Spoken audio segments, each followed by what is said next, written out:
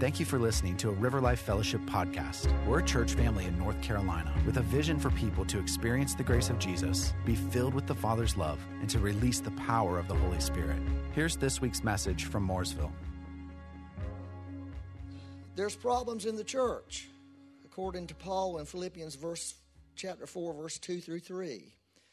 He said, I implore Euodia and Syntyche to be of the same mind in the Lord. And I urge you also, true companion, help these women who labored with me in the gospel, with Clement also, and the rest of my fellow workers whose names are in the book of life.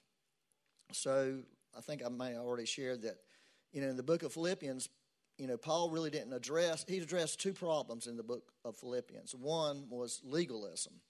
He addressed that in chapter 3, and the dangers of religion. This other thing he addresses right here is division, strife in the church. And so, we can all be absolutely 100% dedicated to the Lord, devoted to the Lord, but have relational issues with other people, right? Or if you're saying no, then you are living, you're not real. So, and that strife can really cause problems, obviously. And Paul himself really understood this because he and Barnabas went out on the first missionary journey together as a team. Barnabas really was the guy who brought Paul in and helped Paul become accepted by the leadership of the church early on. And so Barnabas was an apostle. He was a key guy, and people listened to him, and that's why Paul was initially accepted by the leadership of the early churches, because of what Barnabas said. Well, later they have a big fight over another person. They have this disagreement, and they split. They have a breaking apart. In fact, if you read that, it says it wasn't like just a gentle parting. It wasn't just a gentle agreement. It was a tear. And it really created some issues in the early church. And so if you've been around long enough, you're going to run into problems with people at times where that can be pretty difficult. Obviously, we all know that in the home. I don't know about you. I grew up, having massive fights with all my siblings. Constantly. I had an older brother who beat me up many times. I had one sister that beat me up. She was mean. She knew how to fight, and she had long fingernails. That's what she would do. And she would kick you, and she would pull your hair. She was a dirty fighter. So I had lots of battles growing up. I deserved it. Yeah, I did. No question. I was mean. Listen, there's a part of every Wicker. If you know any person whose last name is Wicker, I'm going to tell you something. They have a mean streak in them. I'm telling you they do. Anyways, she don't look like she does, but I bet she does.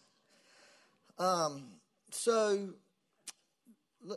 let me just say this, okay? Legalism and religion, which are basically saying legalism, religion, and listen to this, a political spirit demand uniformity. They demand it. And that's one of the dangers that we've seen in the church in the past few years. There's a political spirit that has tried to attach itself to the body of Christ in America. And that spirit demands us all to think the same, believe the same, act the same. And that's a very dangerous thing, a very dangerous thing. And we have to be very careful that spirit is not the thing influencing us. But the Holy Spirit is the only spirit that has a right to influence blood-bought people. And that's the truth. And so we have to be careful in our zeal and our desire and our love for our country, which I'm as zealous and desirous for this country as anybody sitting in this room, maybe more than some of you. And all of that, we have to be very careful that we don't allow the politics of our culture to become a driving force in our hearts. We really have to be careful about that. That is not the church's primary thing. It's really not. The church's primary thing is to be salt and light. The church's primary thing is the gospel, and releasing the power of God into the earth. Well, I know some people don't like that, but it's the truth, y'all. Listen, I'm telling you something that's real here. It's real in our culture, and we have to learn how to walk in our culture, okay? That doesn't mean you can't be politically active. That doesn't mean you don't have political opinions and all that. It means none of that. It just means that's not the driving force in your life, you know, because that will create divisions with other Christians. Let me tell you how I can create some division in this room right now, is I can start talking about racism. It's a sad fact, that's the thing that I have caught the most heat from. Is when I bring up racism. Because I'll be honest with you, I don't believe like most right people believe, when I'm saying politically right people. I have a completely different view on racism than they do. Because I grew up around black people. I kind of get black people pretty good, really. And so I sort of have learned to see the world through their eyes as much as I see the world through a white person's eyes. And I'm going to tell y'all something. Black people see the world differently than us. They really do. Now, so I know y'all gotten quiet on me. But I've gotten fussed at by people. I'm talking about good, amazing people that I love dearly that really have come against some of the things that my beliefs on racism. And so all that kind of thing, you know. Well, anyways, let me read this verse to you. These people, this is what Jesus says, these people draw near to me with their mouth and honor me with their lips, but their heart is far from me. Uniformity is surface. It's surface. Unity in Christ comes from the inside. It doesn't come from something out here. It comes from something in here. That's the big difference in the two. See, the worst thing that could happen to any church, and I've been in churches where everybody wants to act like the preacher. All the younger preachers want to preach like the preacher. People want to dress like the preacher's wife, act like the preacher's wife. That's sick. That's sick. That's uniformity. That's not unity in Christ. Are y'all with me on this? So unity in Christ comes from the heart. It's relational, first of all. There's not a demand to act a certain way, listen to me, and not a demand to believe a certain way. We have to remove that demand from people. You don't have to believe how I believe. I'm not requiring that of this church. I'm just going to believe what I believe and live life based on that and let things fall where they will. Are y'all okay? Yeah. You're looking kind of miserable at me. Okay. We definitely don't want to look the same because y'all would be pitiful if everybody looked ugly like I do. Well, let me just give you an example in the Bible. I know this is going to be I'm going to be irritated at myself for even talking about any of this later. Okay, but the church at Ephesus in the Bible was one of the greatest churches, right? It is the only letter that Paul wrote where there was 0 problems mentioned. It was a vision letter. It was like the blueprint of Christianity. It was like the book of Joshua for the New Testament. It's beautiful. There's no issues addressed. It's all like this is God's dream. This is what God has. This is how you can work it out in your life. Paul started the church, spent 3 years establishing that church. Later, the Apostle John actually became a main leader in that church, and eventually Timothy became the pastor of the church. Mary, the mother of Jesus, was a part of the church, right? Then you turn over to the book of Revelation, and it starts talking about these guys, how amazing they were in both their belief system and how they lived out things and how they did things, except for one thing. There was one thing missing in that amazing church, and Jesus says, I got this against you. You can be 100% right theologically, but 100% wrong. Do you see what I'm saying? That's what he was saying. You're wrong because you've left the main thing. The main thing is a relationship. The main thing is a first love. Are y'all getting that? So we don't want a church. What we want in church is it to be around a person. The person of Christ. Not a belief system even. Not a theological system even. It's really the truth. That's the downfall of church, is when we create a theological system and everybody has to line up and believe that or they're not in. It's the danger of church. It's what makes churches become religion. It's what creates cults. And what I'm telling you is really sort of the dangerous way of of church being church, but it's really it's the New Testament way. Are y'all okay? Because y'all are looking mean at me. You're making me feel nervous. Yeah. So here's the thing. There's one way into the kingdom of God, right? There's one person, there's one door, Jesus Christ. Okay, there's no other door. There's no other way. There's no other truth. There's no other anything. He's it. But once we're in the kingdom, it's not so much a narrow way no more. It's exactly, that's what the Message Bible, Romans 5:1, he calls it the wide open spaces of glory and grace. Once we're in, God begins to talk to us and begin to reveal a lot of things and a lot of perspectives.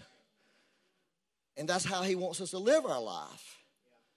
Not in some confined way that we have to have every I dotted and every T crossed perfectly to be. Are you okay? I keep telling you, I'm not okay. So, what we want to do is this. We want to encourage people to be their true, authentic self. 100%, because the God who created every snowflake uniquely certainly has created each one of us uniquely. Okay? And each one of us brings something of the Lord that's a little different than the other person. Okay? And I'm going to tell you the truth. We think we know what the Bible tells us, but many times later we find out, oh, I didn't know that exactly right. In fact, I have often said, and I still say today, I hope next year I can look back at this message and say, oh, I wasn't 100% on that. I didn't really catch that word. I didn't really see that thing. That's called growth in the Lord. That's called growing in grace and the knowledge of the Lord Jesus Christ. If we're still stuck on things and we are just, dogmatic about things, we're making a mistake. We really have to have this flexible wineskin and allow the Lord to give us new information that we haven't known yet, new revelation on scriptures. Right? I mean, obviously the scriptures are our boundaries. They're our guide. We don't want to go outside of them ever.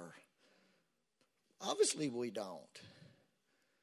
But we want to grow in what the scripture teaches. And so that's, sort of my understanding of currently between unity and uniformity. I am totally against uniformity. I despise uniformity. I don't want uniformity in anything in my life. That was just a natural feeling for me. Oh, I was blessed to be raised by a daddy who was a anti-everything. Everything. He was anti-everything. You name it. If somebody had something, he's like, no. There's a different way of seeing this. There's a different way of thinking about this. I'm like, oh, Daddy, can't you just not be that way? Can you just go along with the crowd for once and quit humiliating us? Because, as a kid, you don't want to be embarrassed because your dad is such a radical and has radical thoughts and doesn't mind sharing them with anybody who's hearing this. And you're sitting there like, no, that's not my dad. No. I don't know the guy. He's crazy. I know he's crazy. This guy's crazy. He claims I'm his daddy, but I'm not. That's the way I felt at times.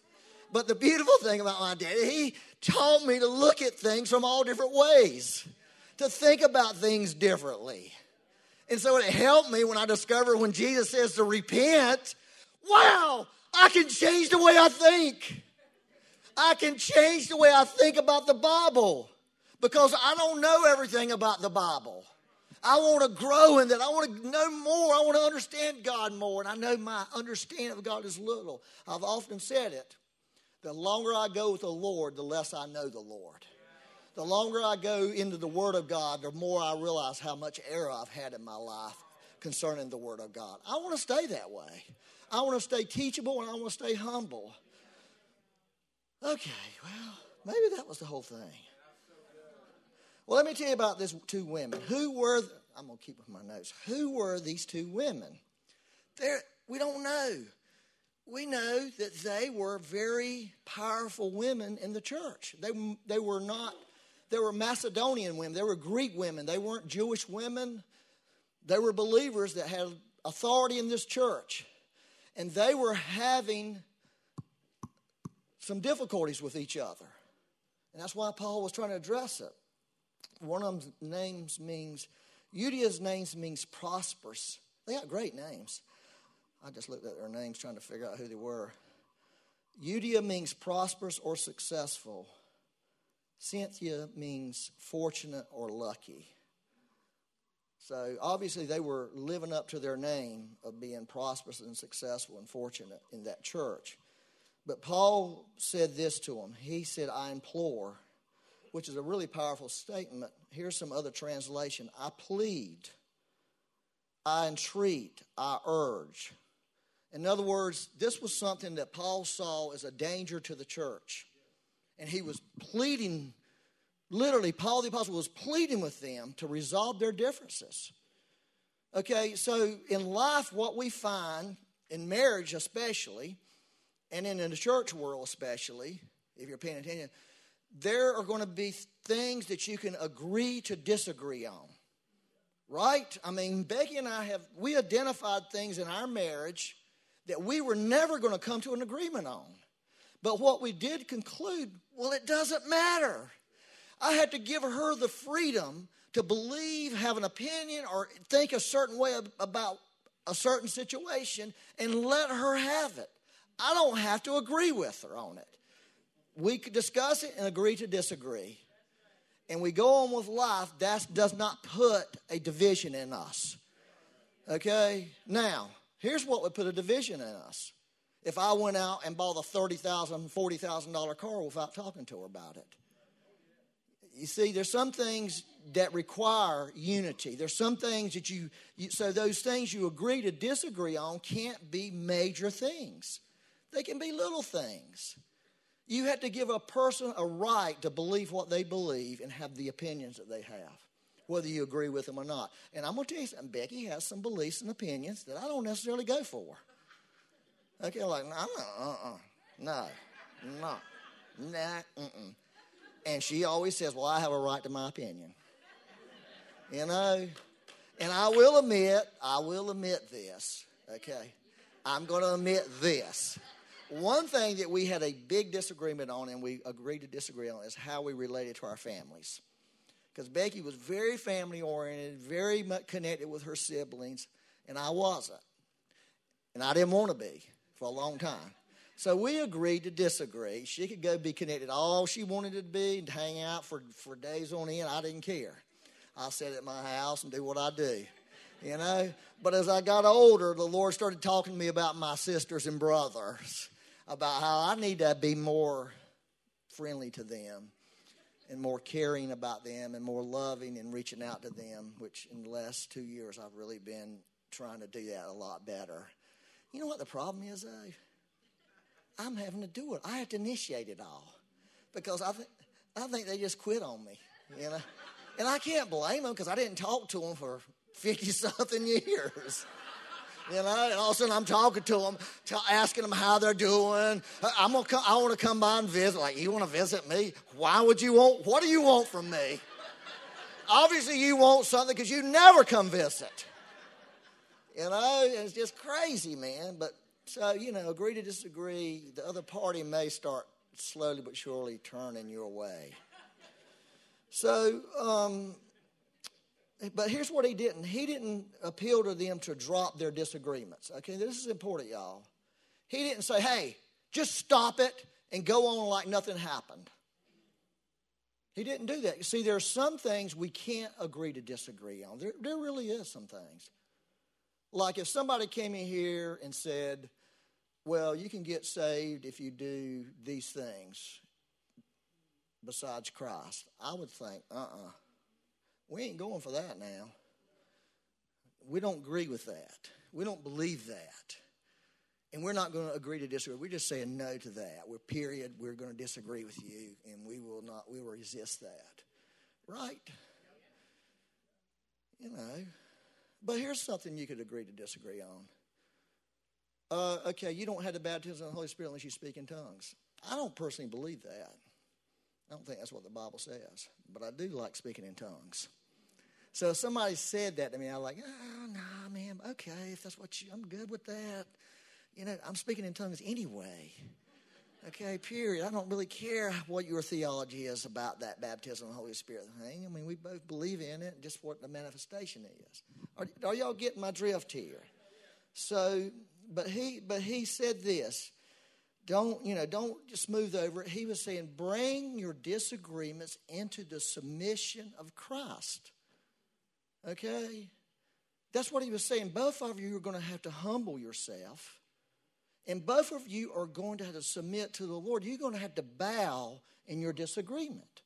You can't keep fighting each other over this thing because you're bringing trouble into the church and you're going to hurt the church. And so both of you are going to have to lose this fight. Have you ever been in a disagreement with somebody, like another strong believer that you really love? They really love you, and all of a sudden you find this. Well, if you hadn't, it's hard. I mean, it can be really hard. And really what I've found, because I've had a few of those in my life for some reason.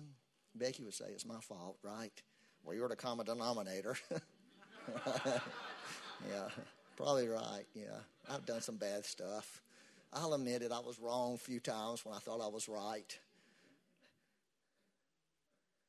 I got to finish this. But I do want to tell you this. Well, I was doing this recently. Oh, man. I was reading some old emails with a friend who was going through some question in his life. I'm talking 16 years ago. He was going through some questions in his life about what he believed. And so we had this email conversation going over a period of months.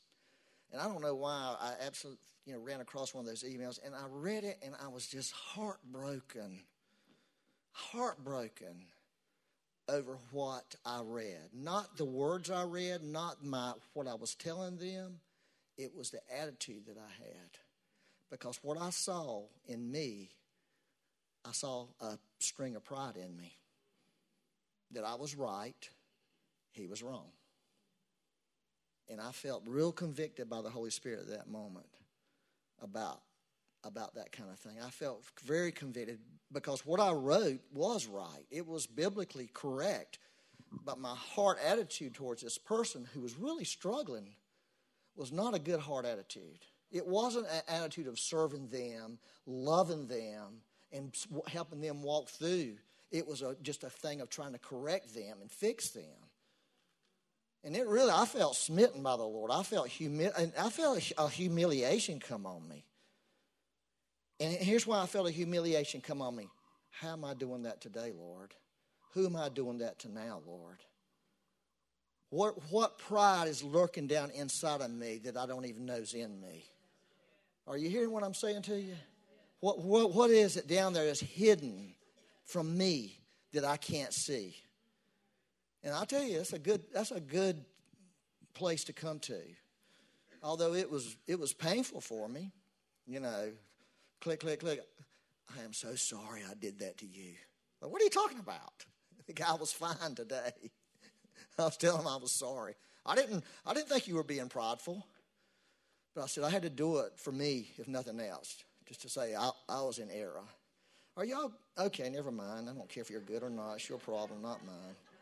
Can I read this John 17? I'm gonna finish this because I got two or three more good verses. All right. All this is so amazing because it's all in the Bible.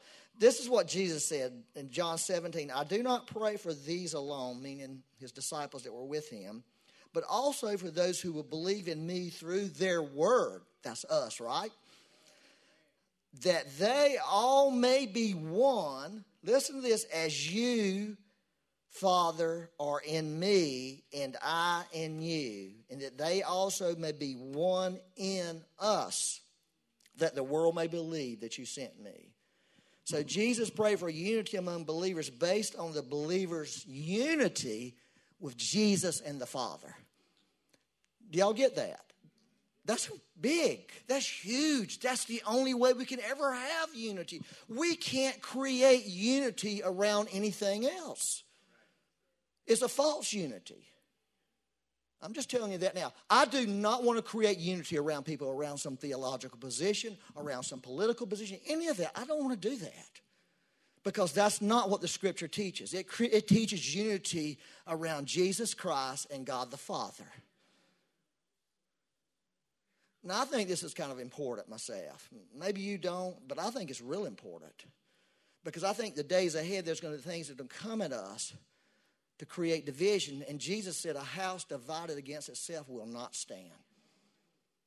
That's what he said. Relationships will not stand if they're divided. Businesses will not stand. And that's why we need to really protect our hearts and find the right unity in the person of Christ and God the Father by the power of the Holy Spirit, obviously, right? All right, let me read this one other thing. Are y'all, I got time. I got 8 minutes. This is going to be floored. And Paul also said, and I urge you also, true companion, help these women. Who is true companion? Well, nobody knows who true companion is. Actually, it means literally true yoke fellow. In other words, it was somebody laboring, maybe some real mature Christian in that church or some friend or some leader in that church. We don't know, but this is important, y'all.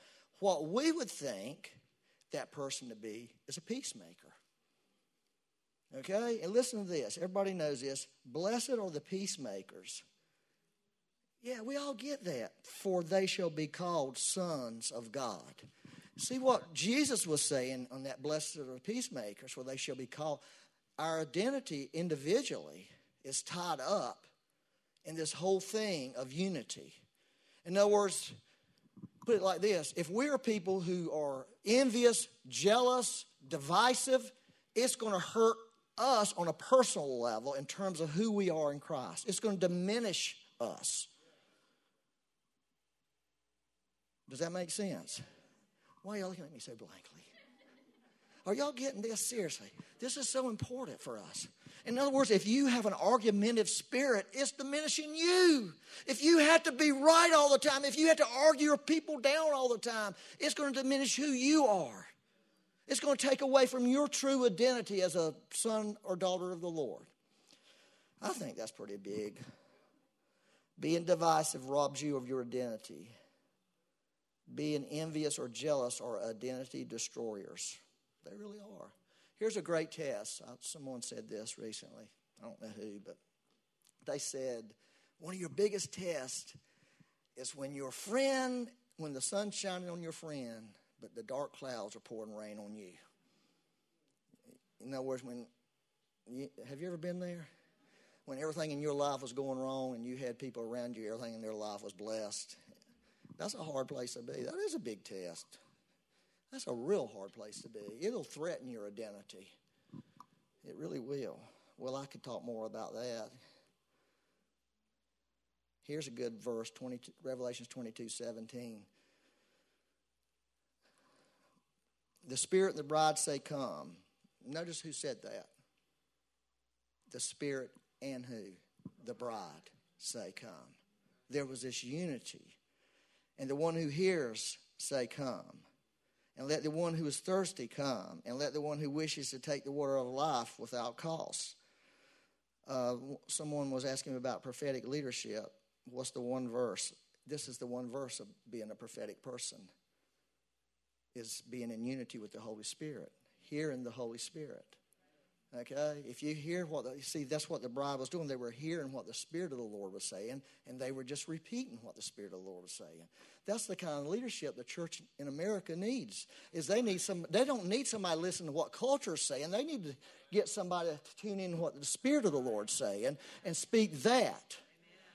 I mean, that's really what we come down to really listen, y'all. There's some inherent power in Jesus, okay? There's inherent power in Christ. There's not inherent power in, what do you say? Saying what the world says. There's really not. Guess what? The Bible says one of the most frequently used, do y'all know what the most frequently used phrase by Jesus is in the New Testament? Does anybody know? The most frequent phrase that Jesus Christ said more than anything else, he who has an ear, let him hear. He said that 7, I think 8 times in the Gospels and 7 times in the book of Revelation. Plus John said it. He jumped on it like, yeah, Jesus is saying it, I'm saying it. So there's 16 times in the Bible, in the New Testament, Jesus says, he who has an ear, let him hear. That's why the whole prophetic thing is so important, is to begin to hear what the Lord's saying. Have you ever noticed that your ears don't have lids on them in the natural? There's no such thing as ear lids, right? Meaning we're always supposed to be hearing something from the Lord.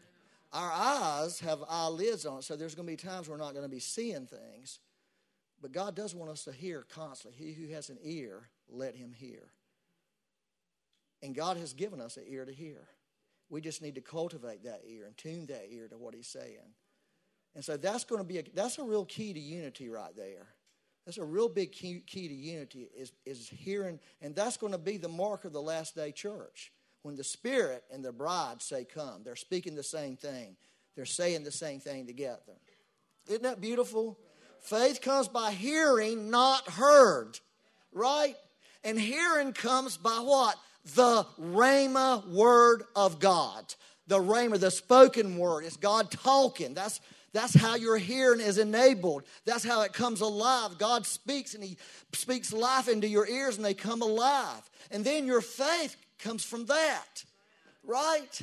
It's not having heard. It's not what you heard yesterday. It's not even from reading the Bible.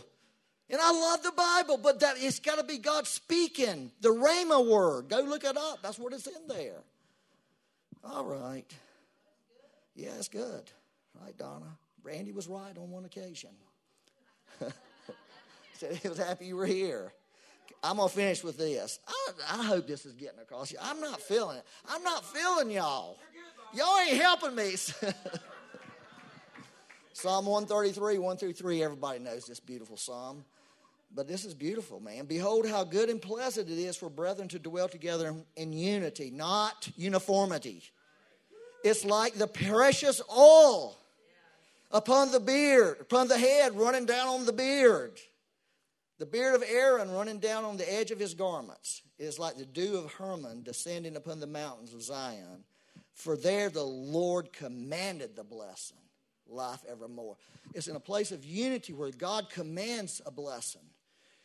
God commands it.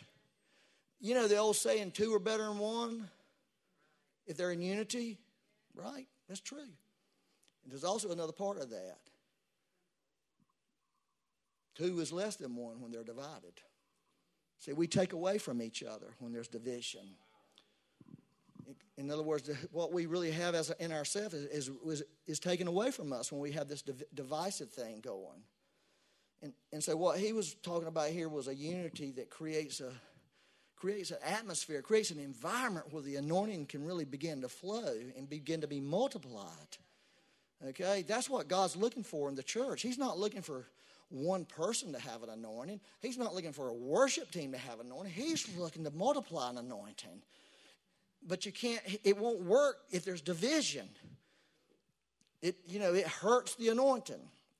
I'll finish with my last little thing I wrote down. I wrote this down a long time ago. I wrote it down when the Lord was really moving and I was happy, And I was sitting here watching the Lord move, and I was watching all these amazing people.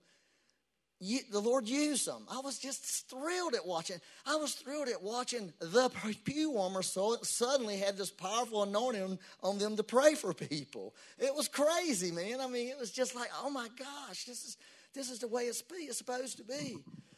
When the Holy Spirit moves among people, the work of God can be hindered if there are feelings of conflict, jealousy, and separation. It is much more fruitful, powerful, and enjoyable when a group of individuals come together to seek God and do His work as a community. And that really is the truth. There's a joy in it. There's power in it. There's something in it. And that's what God is calling the church in America to do. God's calling the church not just individual congregations within the congregation, but He's calling the body of Christ to come together as a people. And I don't know how all that works. Only the Holy Spirit can do that. In like, okay, we can, with the Presbyterians, I can agree to disagree. Y'all don't believe in getting in tongues? Well, that's fine. I'm going to keep speaking in tongues, but we'll go forward together for the cause of Christ. We'll change the world for the cause of Christ. We don't have to divide over that. Now, that takes a lot of grace. Let me end right here, okay? Because this is nothing, man, but this was powerful for me. So I met, at the time, the vice president of Billy Graham's library. And he was a really good guy. And he invited Becky and I down there and took us on a personal tour of that place. If you have not gone to Billy Graham's library, go. But bring Kleenexes. You will come out weeping. It's powerful. I love that place. Well, I don't know why that guy said, hey, you want to come to a prayer meeting? I said, what prayer meeting? He said, well, we have some pastors that meet here, and we would like you to come. Like, okay, yeah, I would love to come to your prayer meeting. So I'm thinking, why did I do that? They're not going to like me there. This is Billy Graham. They're real. So the day of the prayer meeting, this is no kidding. The day of the prayer meeting, it was kind of nasty weather. It was winter. It was it wasn't snowing, but it was sort of slushy, sort of icy. So this is what I thought. Well, this is how it's slushy and icy, so I'm going to dress slushy and icy. I'm going to put on clothes that fit that kind of weather. Like boots and jeans and flannel shirts. Okay, so I do, and I drive down there, and I walk into the conference room, and I suddenly look and I'm thinking, oh, no. The worst dressed person in here besides me is dressed like I am right now. Some of them had suits on. And I'm thinking, oh, my gosh, what am I doing? I'm the maintenance man. I'm looking for the vacuum cleaner. That's the way I literally felt. Please, God, get me out of here. They're going to hate me. So I felt so stupid. Like, oh, I don't belong here. I do not belong here, Lord. What am I doing? Why did I ever tell you? I was so full of regret. So, Byron, this is the guy, the vice president. He introduces me, and everybody goes around like, so, Byron, tell me how you became a pastor. I thought, oh, God. I'm thinking, I think I should lie. And give him some really fancy story, that's not threatening to anyone on the earth. Just a very benign calling, yeah, okay, going to school, all this. I thought that, but I thought, well, I'm just going to tell them the truth. I'm just going to stick with the program. I'm already out anyway, so it doesn't matter. I can do nothing else to make this any worse. I'm out. They're done with me. They'll never want me to come back again. So I said, well, this is what happened. I was sitting in my house one night, and I felt this presence walk into the room.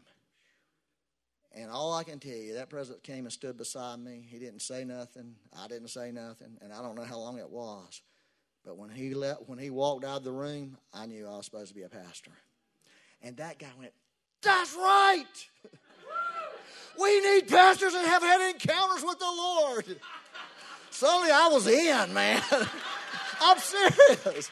And I realized then, you can't judge a book by its cover. Just because they had three-piece suits on didn't mean they weren't. They probably knew the Lord much greater than I did.